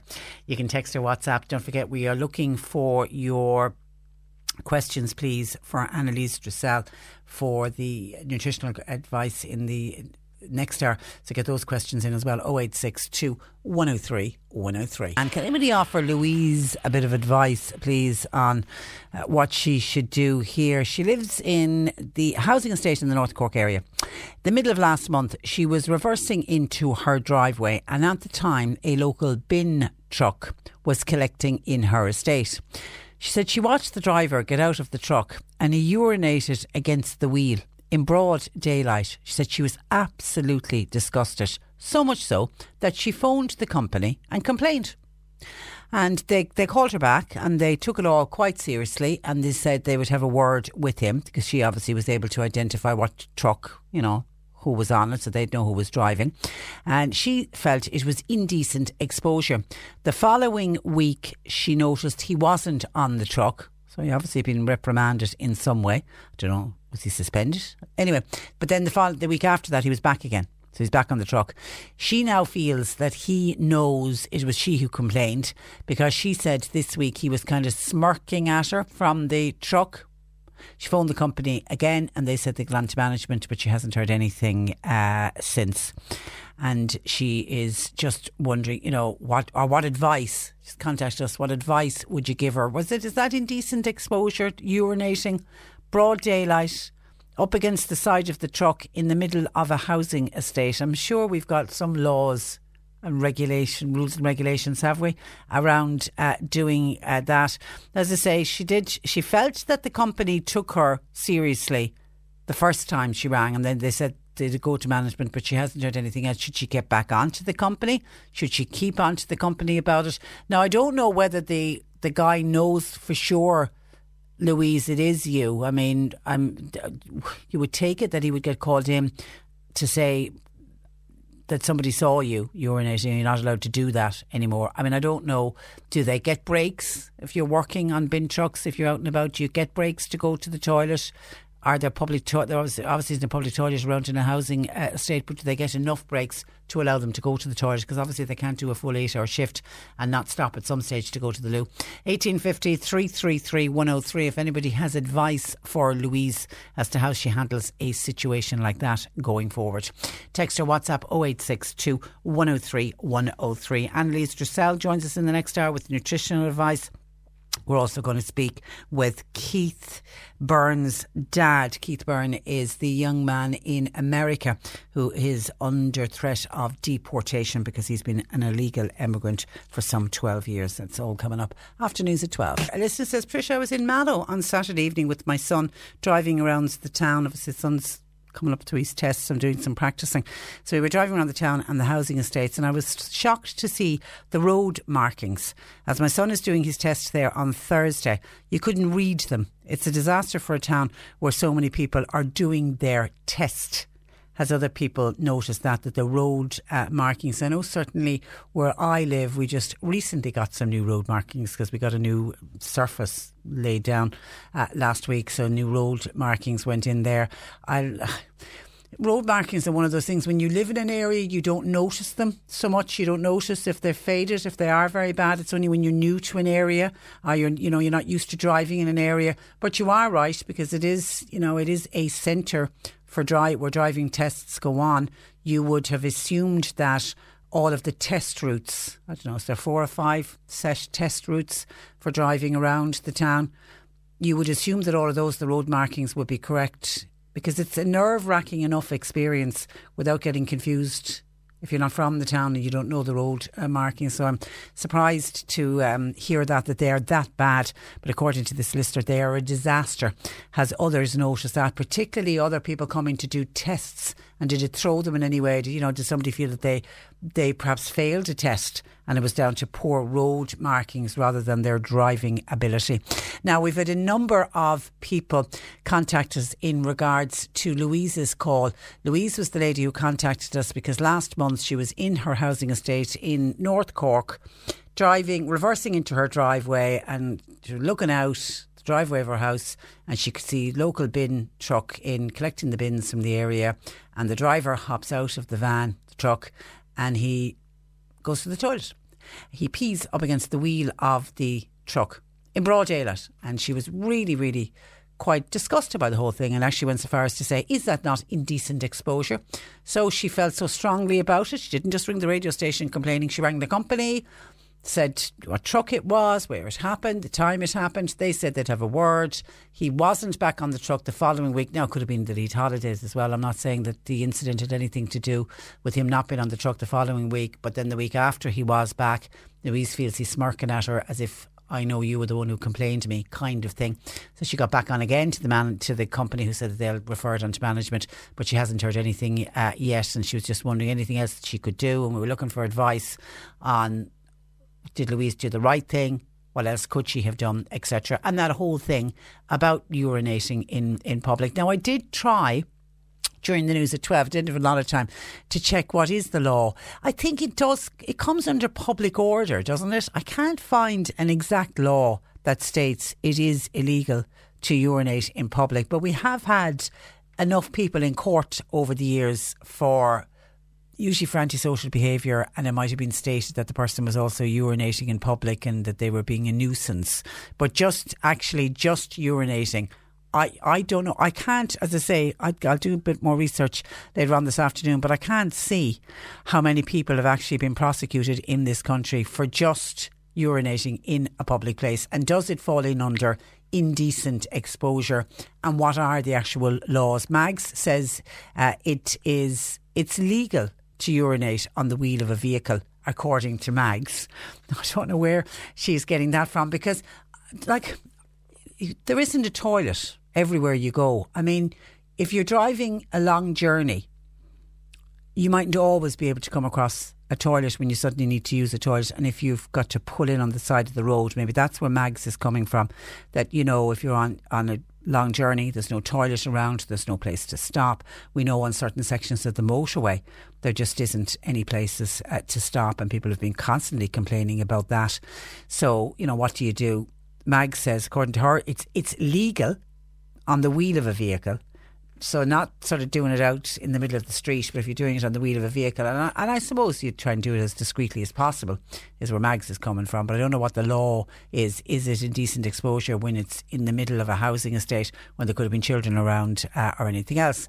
Pat says, hi Patricia, I would advise that, and I'm not going to use that word, but it's an unkind word about Louise, who's going around spying on people taking a leak to just get a life. That's from Pat. And by WhatsApp, Jim says, read the bin man urinating. That matter should have been referred to an Garda Síochána.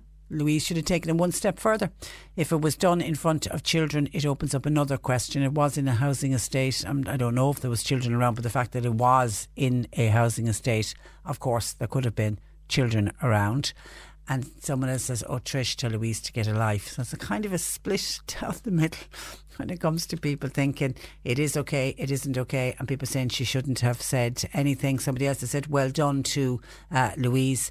That man needs to be more responsible for his actions. Of course, he's working hard at his job, but he needs to factor in toilet breaks. Don't we all do that? We don't all go around peeing on the side of the street. I think she was right to have reported him. 1850 333 103. Keep your...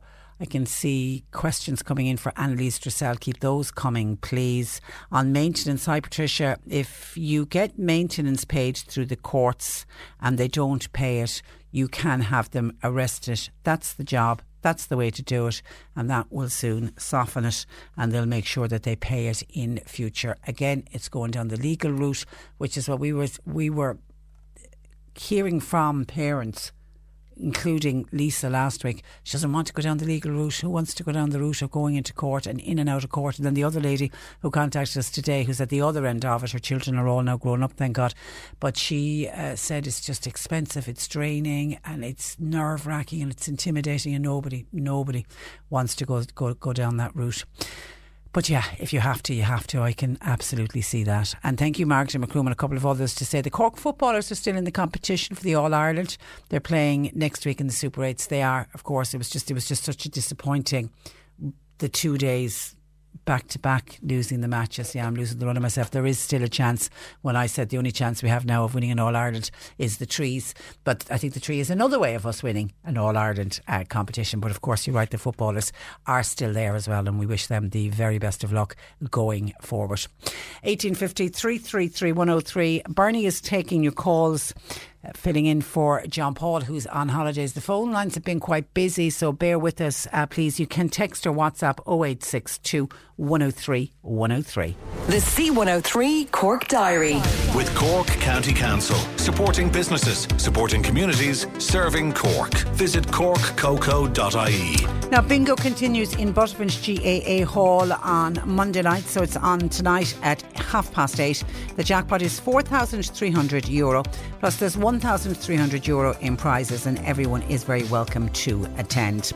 The Mizzen Looper is an annual charity cycle. It's in aid of West Cork Down Syndrome Support Group, and it's on Saturday the 27th of July, beginning and ending in Drimoleague. Now, there are two routes available. One is an 80-kilometre cycle and the other is a 130-kilometre cycle. More information and registration is available, and you do need to register, please, by going on mizzenlooper.com to register. And a lift is wanted from Churchtown to Mallow Monday to Friday between 7am and 7:30am, so an early start. Petrol and diesel money will be contributed to. If you can help out and you're leaving the Churchtown area heading to Mallow Monday to Friday at that hour of the morning, can you call 086 319 4350. And as part of a fundraising drive for the refurbishment of the Castletown Roach and Ballyhooly churches, a scrap metal collection will be held tomorrow, Tuesday, and again on Wednesday. Scrap can be left at Annie Shinnock's farm in Ballyhooly or Colm O'Connor's yard, also in Ballyhooly, between 10am and 8pm on both days. That's tomorrow, Tuesday, and again on Wednesday. And Fremont Summer Kyotis Session will be held in Fremont Heritage Centre every Wednesday night for the month of July and August, 8:30 each week. And special guest this Wednesday is Francis Curtin Kennedy. Cork Today on C103. Call Patricia with your comment. 1850 333 103. Now, the family of undocumented immigrant Keith Byrne, originally from Fermoy, says he's been treated like a criminal and he now faces deportation from the US. Keith's dad, Jim Byrne, joins me on the programme. Good afternoon to you, Jim. Good afternoon, Patricia. And you're welcome. I suppose, firstly, how is Keith doing? Well, I spoke to him yesterday afternoon around 4 o'clock from the detention centre that he's been kept in. And he was in exceptionally good form in comparison to the previous 3 days I was speaking to him. His wife had sent him in, had read news from the papers in Philadelphia, and she told him of the support that he was getting there. And I told him of the support that he was getting here. And that raised his spirits immensely. He was very happy to hear that he was getting support. Because he was, I imagine, extremely down since he was arrested on Wednesday, yeah. Yeah, on Thursday you couldn't talk to him. On Friday even, you couldn't talk to him. You just couldn't get his spirits going. But yesterday when I spoke to him, he was a different person. That's good. The hope was there. Jim, hard for you as a dad to hear your son that down? It is. I haven't seen Keith for 12 years since he went to America, but I will say this about him. Every single weekend, Friday or Saturday or Sunday, he phoned. Yeah. And we kept in touch that way. But it's not easy. This is something that we kind of knew could happen, obviously. But he's been fighting...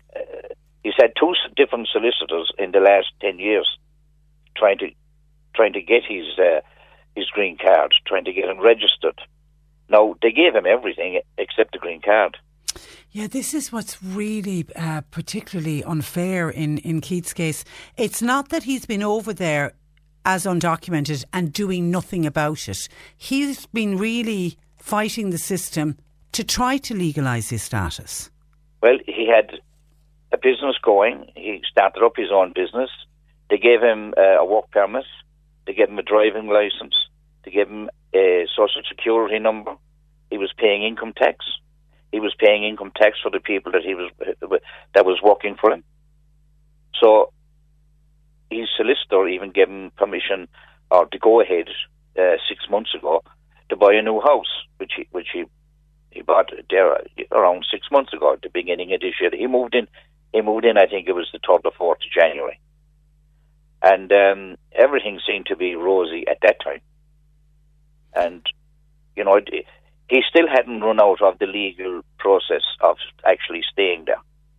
And of course, the most important part of this story, outside of he's built a successful career and, you know, he's got his little business up and running, he's got a wife and children.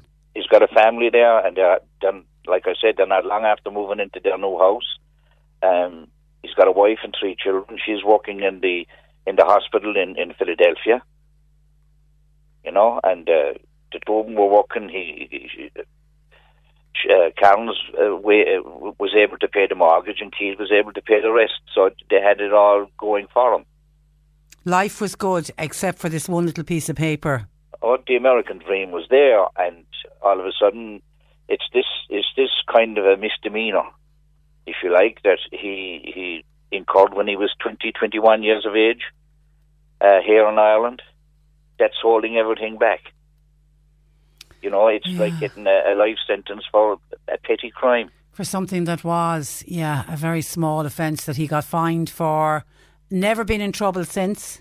No, no, I was watching CNN News yesterday morning, and Thomas Homan was on the news. He's the ex-director of the ICE, the Crowder Holding Keys, and he said that 87% of illegals in America have criminal charges against them. Now, Keith's been in America 12 years, and he hasn't even got a parking ticket. Yeah. You know, he's kept his nose clean. Yeah, that's got to stand to him. That has got to stand to him. He's done what he had to do, and his lawyers were still fighting for it. But then halfway through, the lawyer that he actually hired first day is now working for the State Department. He got a big job with the State Department, so Keith had to get a different lawyer. He was back to square one with his new lawyer. So he was kind of back to square one, yeah. Yeah. And do you know what happened on the day? He was heading to work, I believe, and did he just get pulled in or pulled over by driving to work? Well, I was watching Trump as well on Sunday morning, and he said on CNN that everyone that was picked up on foot of a warrant. Yeah. Now, if they had a warrant, obviously it was signed by a judge, but if they had a warrant to pick Keith up, they could have gone up to his door, knocked on the door, and arrested him there and then. They didn't. They waited until he was in his van driving to work. They pulled him over, and one of them drove the van back to Karen and gave her the keys. Oh, God. And God help her, she was at home with the children. And that was the first she heard of it. Well, her children weren't with her then. They were staying with her mother. Oh, they're on summer holidays. They were on holidays at the moment. Yeah. And but they were still in Philadelphia. And that's the first she knew about it. And Karen is American? Yeah, she's American, yeah. Does that not give, Keith, you know, when you marry and it's a funny, like I said, here in Ireland you don't get any of these things. You don't get work permits and social welfare numbers until you're actually legal. A citizen. Yeah, you know, until they've decided that, okay, you're going to become legal, and then you get all of that. It seems to be up in a heap over there, the way things are run over there. Maybe the country is too big for them.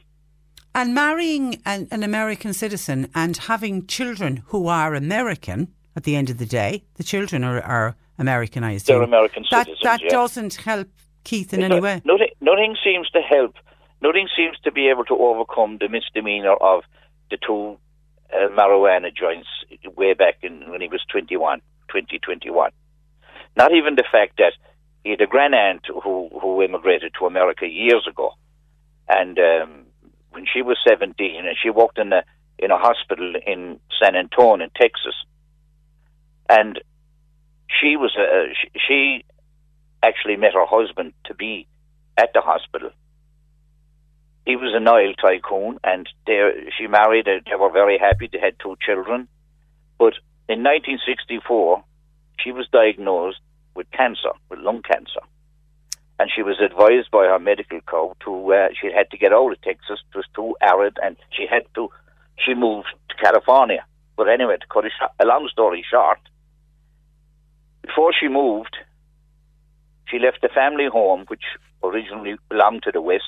It was built by her father-in-law. She left that house and 45 acres of land at 422 King William Street in San Antonio. Now, she left that at the Children's Hospital where she worked when she went to America. My goodness. And that was sold. It was sold to the San Antonio Society, and they gave $1.5 million for the house, and that money went to the Children's Hospital. Now, there's a fund set up, there's a society set up at the hospital called Nellie Bourne West Society to enable people to donate money out in a will or any other way. Like what she did to get others to do it. And that would be a grand-aunt. She'd be a grand-aunt of Keith's, my father's sister. Oh, my goodness. My goodness. So there's a tradition of Burns going to America and being being good, decent people. Okay, there's a lot of support here, obviously, but there's equally a lot of support in the States. And I saw over the weekend, Jim, there's a GoFundMe page. There is a GoFundMe, yeah. And that's what, to help with the legal costs? It's to help with legal costs, especially if Keith has to come home to get him back to the States. And are you thinking, is that what you're thinking may happen? He'll get deported on his own, obviously. He'll get sent back here, and then he'll have to fight to get back. That's the worst scenario, but I think that's what it's coming down to. And I've known people before who had to come back here, and they were waiting a long, long time, and they weren't married. Mm. You know? But they were waiting a long time to get a green card. It'll split the family. Would Karen and the children move over here, Jim? Is that a possibility? I don't see that really as an option, in the sense that she's got a job in the hospital. That pays the mortgage. If she comes over here, that mortgage is gone.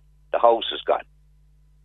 You know? They have nothing to go back for. If they do go back, they have nothing to go back to. And their life is there. Their life. What I told Keith, I said, I don't want to see you.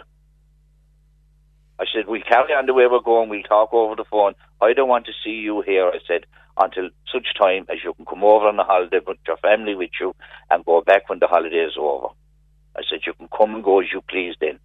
But I don't want to see you under any other circumstances, because your home, your life, everything is over there. Your family is there. That's where you should be. And I just Jim, can't. Has that been your dream, that he would get his green card and he would be able to come home on holidays? Every month or 6 months or year that went by without any hassle, I honestly started to believe that he would get a green card. And it was only last year that a friend of his who was over there was there for longer than Keith. He was there for 15 or 16 years. He finally got a green card. So that kind of that bucked Keith up a bit, thinking that if he can do it, I can do it, you know. Gave him hope. He had a business going as well. You know, he was very, very similar to Keith. So, you know, it's a very dodgy situation. And I know people are going to say he should be sent back, and other people will say, no, he should be doing this. Everybody has an opinion. But every case should be treated individually. It should be treated separately. Yeah, and everyone on their own merits, and you look at it case by case, and he's done everything right since he's landed in the States, including falling in love, and there's nothing wrong with that. And he's set down roots, and he has beautiful children, and they all have a life in America. And the fact that he's never been able to come home in 12 years, has he missed a lot of family events that in the normal scheme of things he would have come home to? He has. He's missed weddings, and the last time he was actually, before he went to the States in 2007, was shortly after his brother got married. Gregory got married in 2007. And it was shortly after that he left. But there's been a couple of weddings since that he's after missing out on. Yeah. And he's missed out on christenings and holy communions and confirmations and Christmas, and a load of things like that. Christmas and everything. Paddy's Day parade and all that. He's missed out on everything here like that, you know. And Jim, you've never gone over yourself to visit? I've been over. I've been over in the States, but not when Keith wasn't there when I was over there. Yeah. Would you think about it now? My health wouldn't allow me. No, it did not. No. What a pity. Okay. So where are we at now? They're still fighting. His solicitors are fighting against his deportation. Is that where we're at? That's where we're at. Yeah. Okay. And I will say he's overwhelmed with the support he's getting on both sides of the Atlantic, because talking to him yesterday, he was a different person than what he was on Friday. Brilliant. And tell him that's what he needs. Keep his spirits up. His spirits up, and there's a lot of prayers and candles being lit, and the novenas are being set as well, and they're important too. Very important. Okay, send on our best wishes to him, Jim, when you're next speaking to him, and we'll keep in contact with you, okay? Okay, Patricia, no problem. Look after yourself. Okay, God bless. You very God much. bless. Bye-bye. That is Jim Byrne in Fermoy, dad of Keith. It's tough on him as well, isn't it? Tough on not having seen your son in 12 years, and you know. And yet, deep down, he wants to see him, but he wants to see him in the right circumstances. He doesn't want to see him. It'll be shocking if he gets deported, leaving the wife and the children behind. And I know all the arguments will go on about illegal immigrants and all of that. But really, when you dig down and read into this case, he's done nothing wrong except that he couldn't get that green card, that little piece of paper. He's done everything right in the States, and it was all for very, very minor convictions for drug possession. And God knows people did stuff in their younger life and as students and as young adults, and you know, you'll often say you have to stop and think about it'll come against you in the future, and by God has it come back to bite Keith, that's for sure. 1850 333 103. We're going to take a break. We have Annalise Dressel, our nutritional therapist, joining us. If you have a question for Annalise, get it into us. 0862 103 103. Today on C103. Text or WhatsApp Patricia with your comment. 0862 103 103. Annalise Dressel from the Health Hub Times Square in Ballincollig joining me, I believe, is it a sunny Goleen you're joining us from, Annalise? Yeah, it's beautiful. Now, there's one big cloud, but I'm thinking it'll pass because it's sunny at the same time, so it is heavenly down here. And actually, there's a lot of questions in relation to the time of the year to do with hay fever, and what are the natural remedies. How can you help with hay fever, please? Should I stay indoors, somebody else is saying? Oh, God, I mean, how could you in this glorious weather stay indoors? But some people suffer terribly, Patricia, so I mean, if you're suffering terribly, the quickest thing really to do is to get an antihistamine from the pharmacy. But from a natural perspective, there are a number of things that can work very, very well. So the first one I'd mention would be a homeopathic remedy by Dr. A. Vogel. It's a combination of a few different homeopathic remedies in one kind of pill form. It's called Pollinasan, Pollinasan. And for most people now that suffer from hay fever, they generally would start this before hay fever season, because it does take a little bit of time to kick in, so you won't get any immediate relief, but it'll certainly save you for the rest of the summer. So you'd get that in any health shop. The other way to go then is natural antihistamines. Vitamin C, actually nearly everybody has probably got vitamin C at home, and it's also a very good natural antihistamine. So you could start taking high doses of vitamin C. You could take 1,000 milligrams up to 6 times a day, unless it gives you a bit of a runny tummy. Then you know you've overdone it a bit, but it certainly won't cause any harm and might give you some fast relief. And then other natural antihistamines will be made up of quercetin, which we find very high in apples. So hence, I think the old saying, an apple a day keeps the doctor away. It's a very powerful natural antihistamine and anti-inflammatory. And we also get it in the skins of onions. So when I cook up a chicken, Patricia, I always make a broth from the bones, and I keep all of my old onion skins and throw them in that and cook out all the quercetin, and it forms a really beautiful natural anti-inflammatory kind of healing soup for the gut. But sorry, now I'm digressing. Back to the antihistamines. Quercetin, stinging nettle is another fantastic one. Vitamin B5 is another great one as well, and one called bromelain. Bromelain we'll find naturally in pineapples as well, and papaya. So any health shop will have a kind of a combination product where they'll have a number of those different natural antihistamines in tablet form, and start taking those immediately. Some people are swearing by something called the Hayband, Hayband, and it's like an acupressure band that you put on your arm, Patricia, and it presses on particular points, and that relieves the symptoms of hay fever. So again, some people are finding that is very helpful too. And I did mention earlier that the pollen from tomorrow is going down, so that if that might come as some relief to some of the people who have been. There just seems to be so many people suffering with hay fever. Okay, so see, when it's dry, I think, Patricia, actually just one thing that's very simple is just to kind of put Vaseline up in and around your nose and outside your nose, and that traps a lot of the pollen. That can help. Okay, other questions in. My son had an ingrown toenail removed when I went on antibiotics to clear an infection. Had the procedure done in hospital to remove it. He's getting reoccurring infections in the site of the wound. He's just off another antibiotic, and he said today it looks like it's getting infected again. Any advice, please? So that's a difficult one now, in the sense that I don't know if the wound is still open or not, or if the toe is fully healed. Like, you could use just tea tree oil to cleanse it and to keep it from being infected. I think, like, wearing sandals and flip-flops now and letting the air out at this time of the year as well, Patricia, would be good, rather than have it stuck in runners, because, in the warm dampness, infection will be more likely. So get them into a pair of slides, are all very fashionable for young people at the moment. Or expose it as much as you can. Expose it. Bathe it in salt morning and evening, salt water, and use tea tree oil to wipe around the site of the wound, and hopefully that'll prevent infection. I also find the grapefruit seed extract is great. It's brilliant for fungal, but it's a really good disinfectant as well. It comes from the seeds of the grapefruit, and you get the extract in liquid form in the health stores, and you could put that into a warm bath, or you can again wipe it around the site, the area of the toe. The only thing about tea tree oil and grapefruit seed extract is that if there's a wound, it will sting terribly. So just be careful about that. Yeah. And always a probiotic after an antibiotic, Patricia. Okay, Nora says, hi, could Annalise please help me? I'm literally eaten alive by insects during this hot period. I've got quite large bites on my arms, around my thighs and ankles. I scratched the one on my ankle so much in my sleep last night that the skin came off around the bite. I've now got an open wound from the scratching. My daughter has suggested that maybe I take allergy tablets like antihistamine or something. Would that help? Or maybe skin spray? What would Annalise suggest?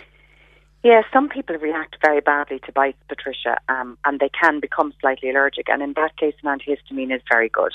Again, you could get over-the-counter ones that don't make you drowsy in the pharmacy.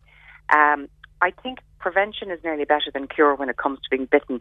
Seemingly there's a name for people who get bitten a lot, and they're called attractors. And I think it must be something to do with the blood type, that insects love them. I would be the best insect repellent for any of my friends and family, because if I'm there, I'll get bitten and nobody else will. And I'm the opposite, if I'm the one that never gets bitten. Yeah. Everybody else in the room will be bitten and I won't. So I'm the... Really? Yeah, so you're obviously not an attractor, no. Patricia, sorry. Anyway, I find, having years of experience, I find the best thing to do is to try not to scratch a bite once I get one, and I just put spit on it. I just keep putting spit on it. And there is a natural antihistamine in our own saliva. And you could use something like tea tree to keep it from getting infected if you've been scratching. That would be very good. If you're going somewhere on holidays and you know you're going to be bitten a lot in advance, taking either a garlic supplement or a vitamin B1 supplement in advance can help. Something about the smell that comes through the skin discourages the biting of insects. And there's also a lot of natural rub-on creams and lotions and sprays that you can get. One of the ones that's most effective is citronella. You can buy that actually as an essential oil, There's another one as well called Eucalyptus citradora. Now, it's not the usual eucalyptus. There's a kind of a citrus smell to this eucalyptus as well. And what I would do is I would put a few drops of those into my body lotion after I come out of the shower in the evening, and I'd rub it on all over, and that definitely discourages from being bitten as well. And then once you've been bitten, really, I think if you do react, take an antihistamine and just make sure that you're not scratching, that it doesn't get infected, because socks on your hands, the common one. Yeah, socks on your hands going to bed. Exactly. Because you don't realise how much you're scratching. Mary says, hi Annalise, what's the best homeopathic remedy to compare with cortisone? Well, that's an interesting question now, Patricia, and I wouldn't be very skilled in the whole area of homeopathy. I would know the basics, but one thing I do know about homeopathy is that it's a lot more complicated than one remedy for one symptom. So, for example, like Nux Vomica would be a common homeopathic remedy for nausea, but if you have a cold, there could be about 6 different remedies depending on whether you feel like lying down or whether you feel better standing up, whether you feel hot or whether you feel cold and shaky. So when you say that would be similar to cortisol for a natural anti-inflammatory, I think it's probably more about treating the actual symptoms of the inflammation.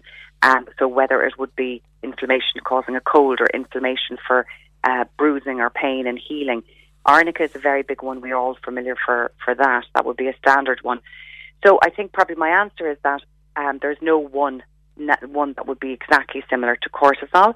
If you're looking for a natural remedy instead of cortisone, natural anti-inflammatories, you'd be looking at things like boswellia from frankincense is a very powerful natural anti-inflammatory. Turmeric and ginger are very powerful as well. The omega-3 fats are actually very powerful natural anti-inflammatories, and they've lots of other jobs in the body as well. So they're a nice one to take. There's so many of them really, Patricia. Quercetin, which we mentioned earlier from the onion skin, is an anti-inflammatory and an antihistamine. So if you go into the health shop, they'll probably be able to help you with a combination product that will have a few bits of everything in there. Okay, my 14-year-old daughter suffers from sweaty hands and feet all the time. It's not just now during the warm weather, it's all the time. Is there anything that Annalise could recommend? Actually, Patricia, yes, but it's not natural. It's Botox. So people who would sweat excessively, you can get Botox injections that will paralyse the sweat glands, and it does work. It does work. Now, you can get a particular kind of an antiperspirant that is really, really strong, that blocks up the pores. But to be honest, I prefer Botox than something like that. I think we need our pores to be open to be able to allow, the skin to excrete certain things, because it is a detoxifying organ. So I'd rather paralyse the sweat glands than block the pores, and it's very effective. Okay, hi Annalise, I'm having a hysterectomy next week. Is there any supplements you would recommend to help with recovery and healing? Yes, I think definitely after a hysterectomy. Now, we always used to take arnica prior to surgery before, but now the medical doctor's advice is that you don't take it in advance because it may thin the blood. But you could start taking it as soon as your surgery is finished. So homeopathic arnica you'll get in any health shop, even most pharmacies will stock it. And you can start taking that as soon as you come out from surgery. I always think vitamin C is a great one for healing, Patricia, because it's very important for collagen, which is a big part of all of our, lots of our tissue. So that's a great one for healing after surgery as well. Sometimes as well, after a hysterectomy, it depends whether they're taking the ovaries or not. You may go into early menopause, so in which case taking a menopause supplement might ward off the worst of the symptoms for you if you wanted to be very proactive. But if they don't take the ovaries with it as well, that shouldn't be an issue. And always I like to take a probiotic, or would recommend a probiotic after any kind of surgery, because there's generally a lot of medicines used, and that does tend to affect the gut. And I think always having a probiotic is just a good rule of thumb for any kind of immune system boost. Okay, best of luck with your surgery to that listener. Mary says, hi, query for Annalise, please. I've been diagnosed with, is it lichen planus, which causes severe itching. Oh, I don't like using hydrocortisone. I wonder if Annalise knows of any natural treatment available. It causes severe itching. Yeah, it's a horrible one, Patricia, and it's not fully understood really, but it's a lot more common than people think, and it can affect the genital area as well, so it can be actually very, very, very painful, and it occurs more in menopausal women than any other age group. I think there's a number of different remedies that can help, but it's a bit hit and miss. So what will work for one person won't work for another. But Dr. Dealish Clare does do a cream. It's actually a wart cream, but it's full of natural remedies for the skin, like calendula, which is very soothing and healing for any kind of broken skin. But in the wart cream, there's also something called Thuja, Thuja. Now, you can also buy this as a homeopathic remedy. And the Thuja is very, very good for lichen planus. Again, not everybody will get a positive benefit from Thuja, but when it does work, it can give great relief. But the cream will give relief for the skin area as well. So try and get your hands on Dr. Dealish Clare's wart cream. Okay, lots of questions coming in. Let's see. I'm trying to get ones that are relevant to the warm weather. Listen, could you ask Annalise, please, what would you recommend for chaffing down in the Never regions? I am a male postman, so out and about walking a lot. The weather plays havoc with me, particularly the job that I do. Yeah, and you know what? A lot of men are and young boys are very embarrassed about this, Patricia. Yeah. And it's very, very normal. So really, it's about wearing very loose clothing. There is a spray that you can get in the health shop that's really, really soothing and very relieving, and it's called Salcura Derma Spray, Dermaspray, and that will take the itch out of it, it'll take the redness out of it, and it'll begin to heal the rash and moisturise. But in this case, in here, it's kind of prevention is nearly better than cure. So wear very loose clothing where possible, and try and keep yourself as dry. It's very difficult if you're cycling on a bike because you'll be sweaty in this weather. Talcum powder, if you can get natural talcum powder, that can help as well, just to keep the area as dry as possible. But get that spray if you've got the rash already, because it's a really good soother. So it's the Salcura Derma Spray. Okay, and poor old Nora is sick in bed with flu, what she says is flu, a bad cough, with a bad cough. What would you recommend? At this time of the year, it's kind of dreadful to be down with a kind of a summer cold, I suppose is what it is. Very unfair. Very unfair when we get this small bit of beautiful weather. It depends what kind of a cold it is, Patricia. If it's more of a cough and if it's a dry cough, what you really want is something with either mullein, Mullein, or marshmallow in there to soften it out. Comvita do a range of different kind of cough bottles, and they have got ones with mullein and marshmallow in there if it's a very dry, hacky, sore cough. If it's a productive cough, like if there's if it's coming from the chest, I think the Comvita one with carrageen in it, it's called Winter Wellness. That's a great cough bottle to help loosen up that chest mucus and get it out. And then the Dr. Dealish Clare Chest and Sinus Blend is fantastic because it has immune boosting herbs in there, but it also has herbs that will dry up the production of mucus. So basically what you're doing is boosting the immune system, trying to stop the mucus from being produced and getting rid of the mucus that's there. That's really the goal. So any of those would work for really either dry cough or mucousy cough. But if it's a hacky dry one, you want the one with marshmallow or mullein. Okay, I can see a text has come in about somebody who is looking for advice. She's on meds prescribed by a fertility doctor, so she's looking for advice around diet and the foods to avoid while trying to get pregnant. So we might hold that and we'll do it next week because we won't have time to get into it now. Annalise, have a great week and we'll talk next Monday. Thank you, Patricia. Okay, thanks for that. Annalise Dressel, the Health Hub, Times Square in Ballincollig. You know I want you. It's not a secret I try to hide. You know you want me, so don't keep saying our hands are tied. You claim it's not in the cards, and fate is pulling you miles away and out of reach from me. But you're here in my heart, so who can stop me if I decide that you're my destiny? What if we rewrite the stars? Say you were made to be mine. Nothing could keep us apart. You be the one I was meant to find. It's up to you and it's up to me. No one can say what we get to be. So why don't we rewrite the stars? Maybe the world could be ours tonight.